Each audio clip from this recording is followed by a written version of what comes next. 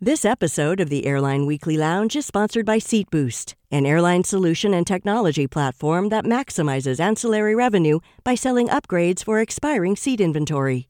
Visit SeatBoost.com/airlineweekly to discover how they can help boost ancillary revenue. That's SeatBoost.com/airlineweekly.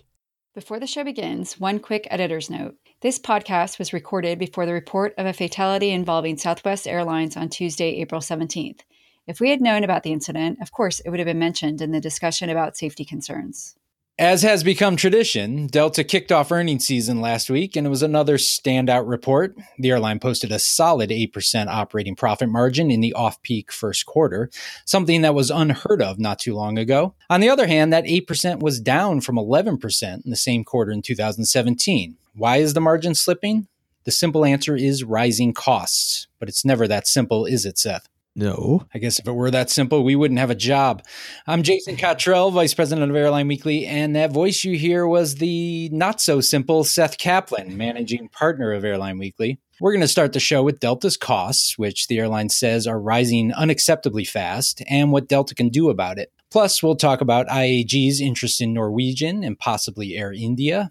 And we'll talk about Lion Air's penchant for ordering planes. Allegiant gets tripped up by 60 Minutes. Plus, we check in on Frontier Airlines. It's all coming up in the Airline Weekly Lounge.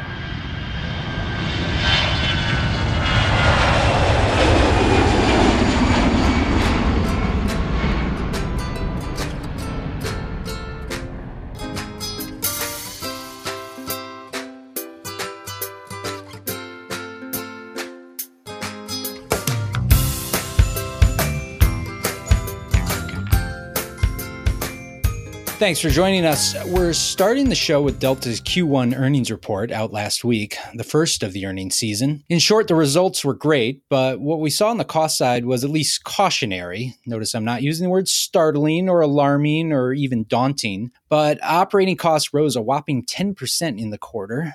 Fortunately, an 8% increase in revenues largely offset that. Seth, how big of a concern are the rising costs? Well, you said it yourself in the intro, Jason. They said it themselves. Unacceptably high rate was the quote. And this is something that quite simply don't have to be a finance guru to know that if costs rise more quickly than revenues, as they have been doing, profits are going to come under pressure. And so Delta wants to get its hands around that. For now, what you're looking at is a deterioration in margins to 8% from not only, as you said, 11% just last year, but 18% the year before that. I mean, now look, to be clear, an 18% first quarter operating margin is freakish and not something that really any airline can expect to report on a sustained basis. But still, when you have that 10-point decline for the period over a 2-year period, that's cause for concern. Kind of interesting, by the way, that 8% margin that they reported in the first quarter it just ended was the same margin they reported back in 2014's first quarter. And yet it all came from very different places, because back then they paid just over $3 a gallon for jet fuel. This time they paid just over $2 a gallon per jet fuel. And so what that tells you, of course, is that the cost pressure is coming from other places. Even though fuel is rising again in cost, a lot of that is labor cost pressures. They've given their employees big raises, the raises that they promised them, way back in the bad old days when they said, hey, stick with us. We'll make you whole. Now they are having to do that. They're having to keep that word, as are other airlines. Depreciation costs also hitting Delta. Is it realistic to expect them to be able to bring costs down? Well, as I said, the labor costs to one degree or another, everybody knew this was coming. Once the airline became as successful as it now has become, it was going to have to share some of the profits with its employees, as it's now doing. So in the U.S., airlines in general in the U.S., not just Delta, are not expecting labor costs to decrease. That very different, by the way, from what's happening in Europe, where when an airline group like Lufthansa goes and signs new collective bargaining agreements, these are still sometimes concessionary, giving the airline cost savings. That's not happening for any U.S. airline. But look, there are other ways, aside from just praying for fuel costs to fall, other ways to bring down unit cost. One of them is upgauging, just larger and larger aircrafts, which Delta is in fact bringing into its fleet. Generally speaking, when you put more seats on a plane, either just through densifying the cabin, literally putting more seats on the same plane, or when you go to larger aircraft, your unit costs tend to drop, and that's because just for people who don't know, you get to spread certain costs among more passengers. Generally, you're going to have the same two pilots flying the plane, even if there are more seats. They might get paid a little more for a larger aircraft, but not commensurate with how many more seats you have. The technology is always another big opportunity for Delta. It's been in this virtuous cycle for years now, really for a decade of kind of doing rather well and being able to reinvest the profits partly into its operations, into technology, automation, which in turn can then drive more profits, and the cycle continues. So there are opportunities. Clearly, Delta has right now more cost problems than revenue problems. Revenues still coming in very strong. And where are the revenues coming from? In other words, what's working? Yeah, really geographically, almost everywhere. Europe is doing very well. 2017, I don't know that anybody quite saw coming what happened in terms of transatlantic markets. You think of all the threats in terms of competition, low cost carriers, all the rest of it, and of course Brexit. And here you had, unit revenues surge 10% year over year in the first quarter for Delta to Europe. UK corporate traffic, Delta said, has never been stronger despite the threat of Brexit, or who knows, maybe because of it. There's a lot of business involved in trying to figure out how to manage Brexit, right? So there is some demand that comes from that. Asia, Delta called it, quote, a great surprise, unquote, how well things are going in Asia. And that includes China, Japan, South Korea. The Caribbean is coming back from that awful hurricane season. So if you want to look at exceptions, Mexico, tough with all the new capacity after open skies. Then you have the security fears, and Cancun has hurt demand somewhat there, and then just sort of the drop off in some transporter traffic related to the political issues. Seattle is under unit revenue pressure. Delta says it's just because it's growing so quickly there. Its seat capacity there grew almost 20% this quarter compared to last quarter. But all its other hubs saw unit revenue growth. So here we have an airline operating at the top of its game, enjoying a terrific domestic and global economy, and reasonably reasonable oil prices, let's say that. Are there any avenues left to improve? I mentioned earlier the upgauging. So, more specifically, I mean, the planes that they're taking, they're not just bigger planes. They're also, of course, more efficient planes. Generally, as far as anybody can tell, obtained on very good terms. Delta, usually doesn't do an aircraft deal with a manufacturer that's much less than desperate. I mean, look, I'm sure Airbus wasn't desperate when it sold Delta A321 Neos, but I'm sure it got a good deal on those, not to mention an excellent deal on the Bombardier CS-100s, which should be flying by early next year. More 321 current generation 321s, 737-900ERs. These are all good aircraft and more efficient aircraft, not to mention in many cases larger aircraft than the ones they're replacing. Wide bodies too, by the way, A350s, A330 Neos. Delta's excited about all of those. The mix of seats, by the way, interesting. System-wide capacity at Delta growing just 3%, not a rapid growth airline, but premium seat capacity for the first quarter grew 11%. So Delta is definitely favoring the front of the cabin there. and they're selling more of those seats. It's not as many just upgrades to elites in short haul markets. Even their extra legroom Comfort Plus seats, which used to kind of be the thing that they used to make elites happy if they couldn't put them in the first class cabin with an upgrade. Now they're selling more than half of those as well, getting revenue for them. Even with fuel costs, Delta, of course, owns an oil refinery, unique among airlines. At times, it's been a drag.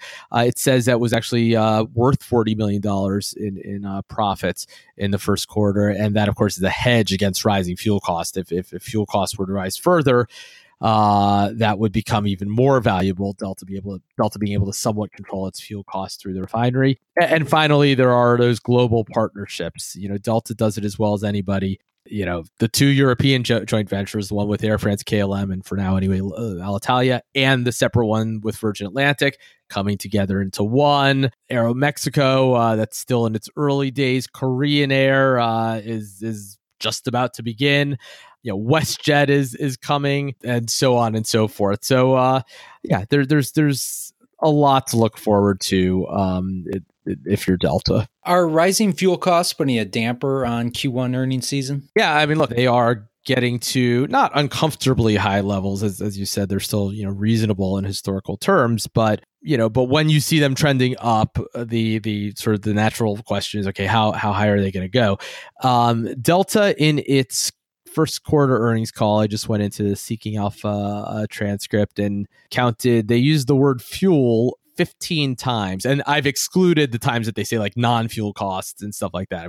15 times talking about fuel. And here's just one quote, one thing they said, our non-fuel costs are up a little bit, but we still expect full year to be in the target range. That's for non-fuel costs. The wild card, they said, is obviously fuel. It's probably $5 or $6 a barrel ahead of plan at this point, they said. So a lot of that kind of talk, obviously something that's on the minds of all airlines. Delta did point out that at least the reasons why fuel is rising are good reasons. I mean, oil costs are going up partly just because of this healthy global economy, which also benefits Delta in terms of revenue. So, certainly no crisis, but something that every airline is thinking a lot about. Okay, it's been 10 years since the Delta Northwest merger, which is proving to be a seminal event in the history of the airline industry. That merger worked out really well, and it seems to be an obvious move now.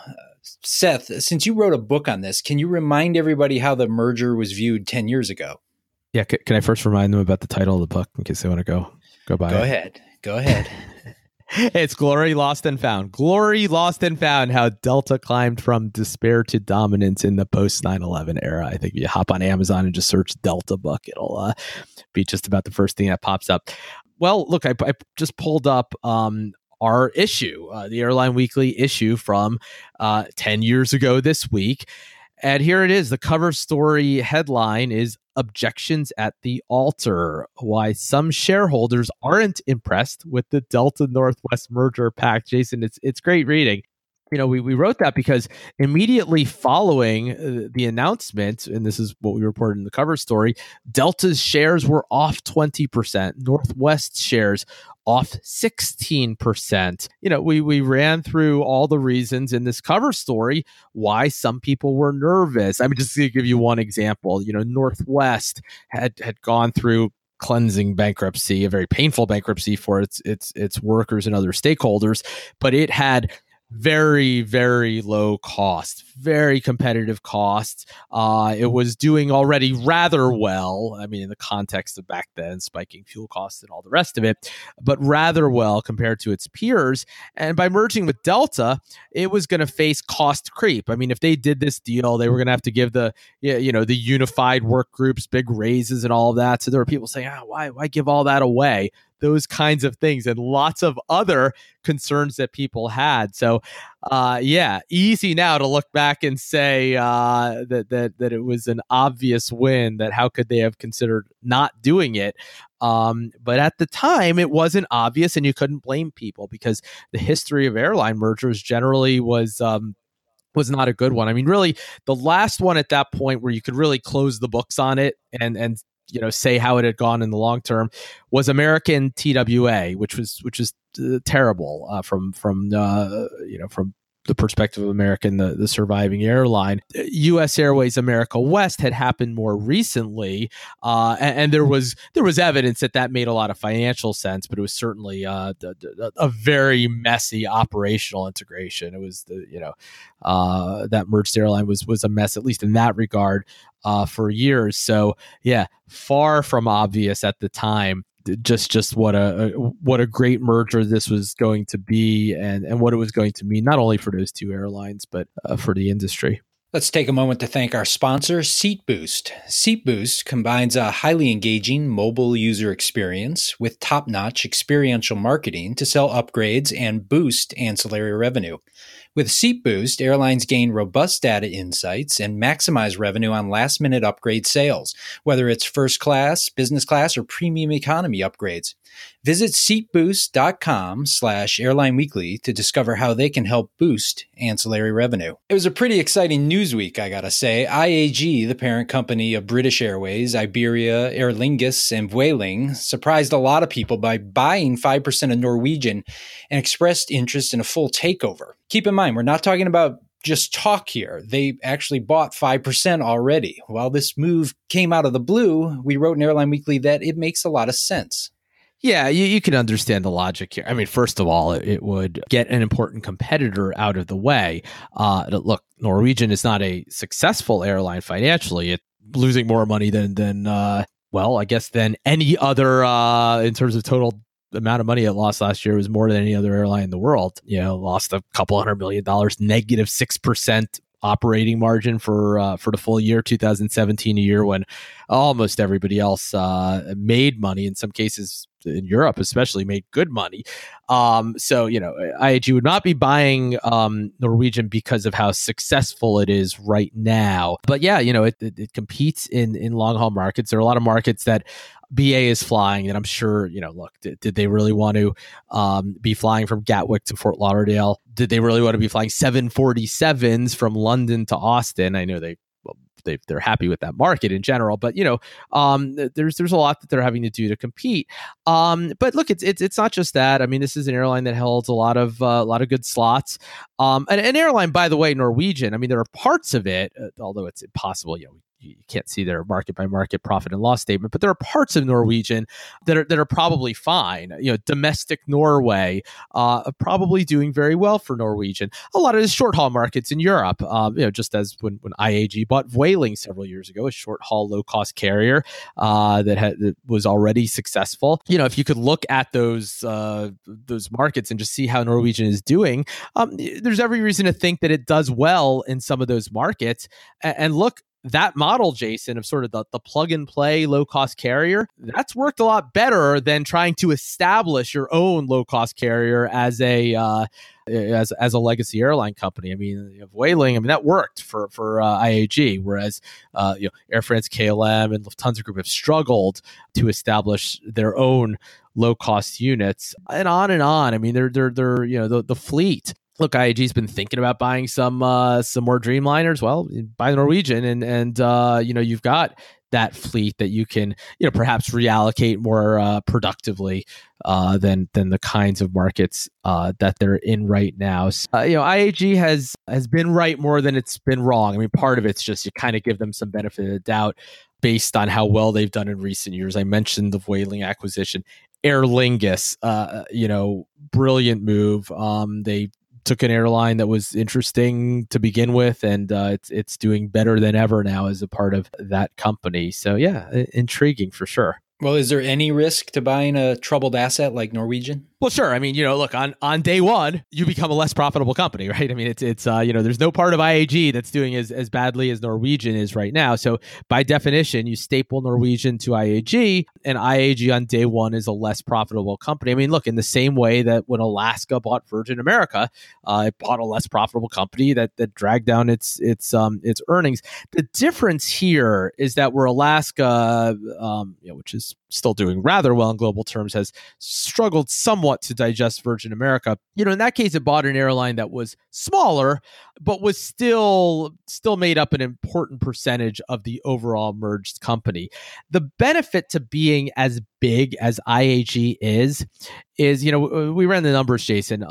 So IAG in 2017 reported a 13% operating profit margin, which is excellent. One of the better margins in the world. I mentioned Norwegian, a negative 6% margin, just about the worst in the world among airlines that report. But here's the thing. You staple Norwegian to IAG, and that 13% margin for IAG only declines to 11%. It's just such a big company that is, as important as Norwegian seems, just wouldn't be that big of a percentage of IAG. And that's on day one. That's before you harvest anything from you, before you reallocate the fleet more productively, before you stop doing some of the least productive things that Norwegian does. And so it's, is there risk? Of course. You can't have a transaction like that without risk. But from that perspective, kind of surprising how little risk there is. And IAG is reportedly interested in Air India too.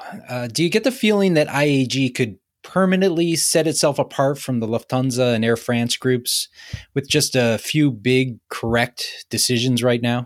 Well, it's caught in that virtuous cycle, kind of like what I mentioned earlier about Delta, right? Delta is somewhat more profitable than American and United. And then sometimes what that means is that you can take those profits and you just kind of have more margin for error, right? You can invest them and do some things that your competitors maybe can't do. Now, IAG, relative to Lufthansa Group and Air France KLM, there's an even bigger spread. In other words, American and United are closer to Delta than are Lufthansa, or especially Air France KLM, to IAG. So yeah, it does have certain liberties, financial liberties that they don't have.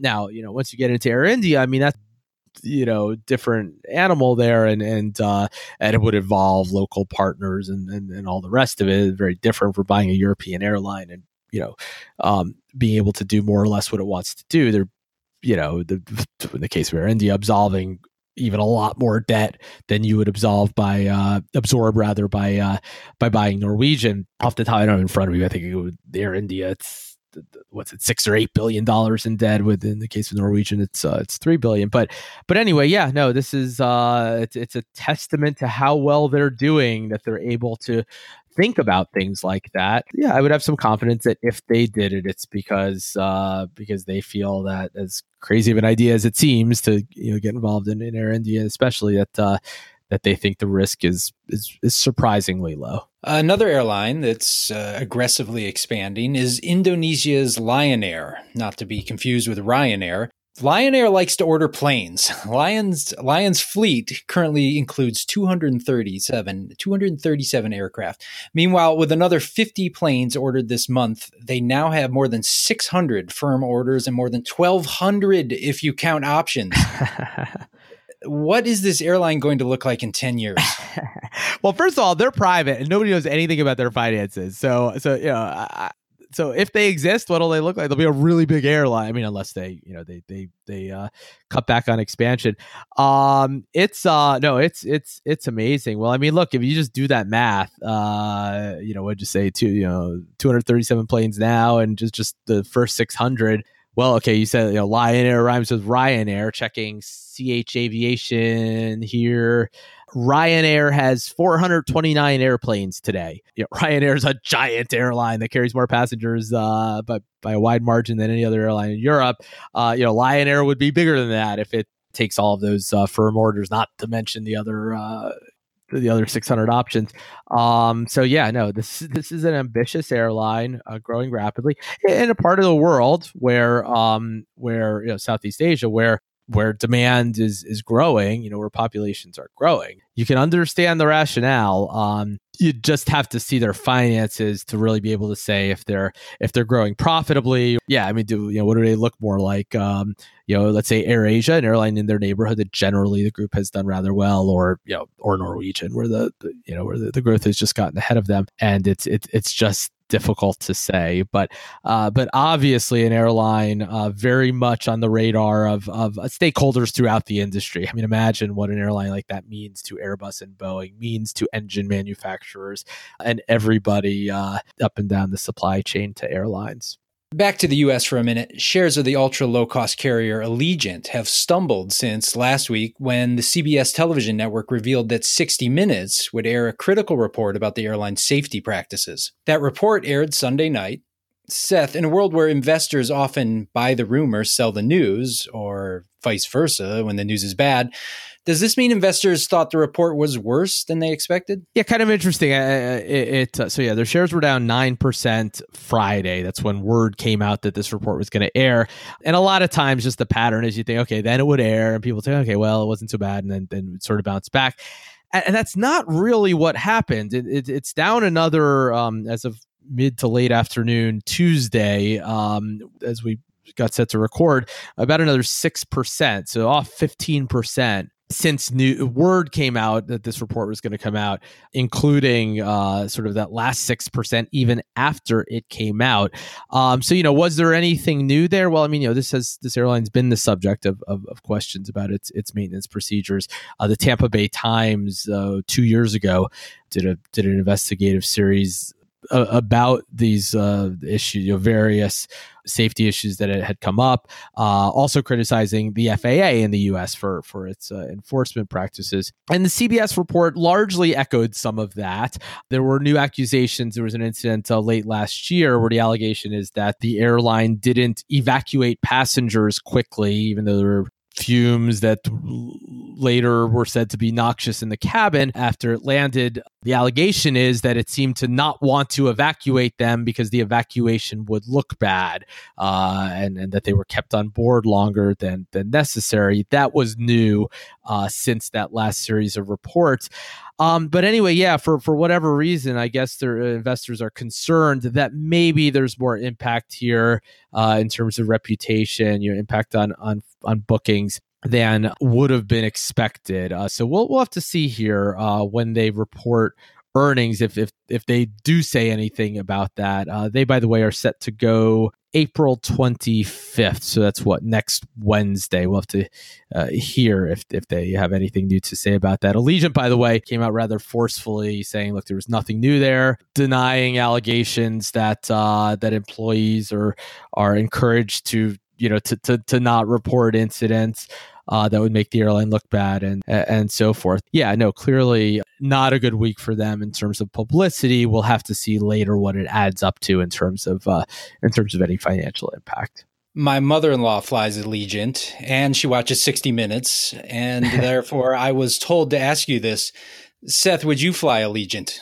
Look, it's not just theoretical. I mean, I have flown Allegiant just once. I did one round trip on them a few years back when I was still living in Fort Lauderdale. Flew to Asheville. There, it was a cheap nonstop flight. Straight to the airport where we wanted to go. The only nonstop option. Not to mention how inexpensive it was, and that's why people tend to fly Allegiant. And a number of people have asked me that question: would I fly Allegiant? And this is what I've, to one degree or another, told all of them, depending on exactly what their question is. I say, look, is Allegiant less safe than other U.S. airlines? Well, look, 60 Minutes did a pretty thorough review of incident reports, and they said that there were that Allegiant experienced 3.5 times as many what they called serious incidents as a basket of other U.S. airlines. They looked at American, United, Delta, JetBlue, and Spirit, likewise an ultra low cost carrier. So, they said Allegiant's rate of these occurrences was just much higher. On the other hand, flying Allegiant, even if it is I don't know, perhaps less safe than flying other U.S. airlines, is still safer than almost everything else we do in our daily lives, including driving for people who drive cars. It's safer than skiing. It's safer than all kinds of things that people do, right? So what I would caution people against, and what I have cautioned people against, is, if you're choosing between Allegiant and another airline, there were some rather disconcerting things in that report and in the Tampa Bay Times series. But anybody who is going to, drive from Rockford, Illinois to Las Vegas in order to avoid flying Allegiant is doing a poor assessment of risk, because 35,000 Americans die every year in car accidents. And, for all these concerns, obviously well documented that things have gone wrong at Allegiant. Thankfully, so far, everybody has been fine, and it doesn't absolve them at all. But the good news is that the Airbus 319s and 320s that are rapidly replacing the MD-80 series aircraft, clearly have a much better record. I mean, all of these questions have focused on the on the MD-80s. So, you would hope that it would be more than just this. But the airline is kind of automatically getting safer month by month as the composition of the flight becomes more of an Airbus fleet. All right, let's switch gears to another ultra low cost carrier in the U.S. Frontier is launching 69 routes this month alone. Is any other U.S. airline growing this aggressively? And how are they doing financially? Frontier, I mean. Yeah, nobody else is growing that aggressively. I just went into DO and ran it. So even if you look at the ultra low cost carriers, which are the fastest growing, Frontier, after all these new routes, I pulled up a sample week in May, just make sure we kind of got all of those routes in. Frontier, by seats anyway, up 22%. Compared to the same period a year earlier. Allegiant about 10%, Spirit about 15%. Now, if you do it by available seat miles, by the way, Jason, Spirit is actually higher than Frontier. So they have some longer routes that are launching, which is what pushes it up by ASMs. But yeah, Frontier growing very rapidly. Now look, every time they announce a whole bunch of additions, they also cut routes. I mean, that's typical of an airline like that. There is churn. So it's not 69 net new routes. I haven't looked to see, but I'm sure it's a couple dozen cuts, at least in there too. But a very, very fast growing airline. You asked about their finances. And we don't know how they did even in the fourth quarter yet. So remember, here we are talking about first quarter reports. Delta already went. Other airlines going this week and next. Frontier, because it's not a publicly traded airline, it doesn't report to the Security and Exchange Commission. There's no, it's obviously shares don't trade. It doesn't hold earnings calls or any of that. But airlines are required to report their finances with the U.S. government, and that information eventually emerges, but it takes longer. May 7th, actually, is when we'll first know about the fourth quarter. So that's when we'll first be able to say how they did for all of 2017. But Jason, having said that, taking a look here at the most recent 12 months that we do have, on Frontier. So that would be October of 2016 through September of 2017. So covering sort of at least 3 quarters of the way through 2017. They had a 17% operating margin for that period, which ranked them number 6 in the world, kind of right between Wizz Air and Southwest. Fast growth, a lot of markets that don't work that they pull quickly, but when you add it all up, although we can't scrutinize their finances quite like those of other airlines, they're clearly doing rather well. Anybody who's in the top 10 in the world is a successful airline. All right. On that note, we'll leave it right there. Thanks for spending some time with us in the Airline Weekly Lounge. This episode of the Airline Weekly Lounge was sponsored by SeatBoost. Visit seatboost.com/airlineweekly and discover how they can help boost ancillary revenue. That's SEATBOOST.com/airlineweekly.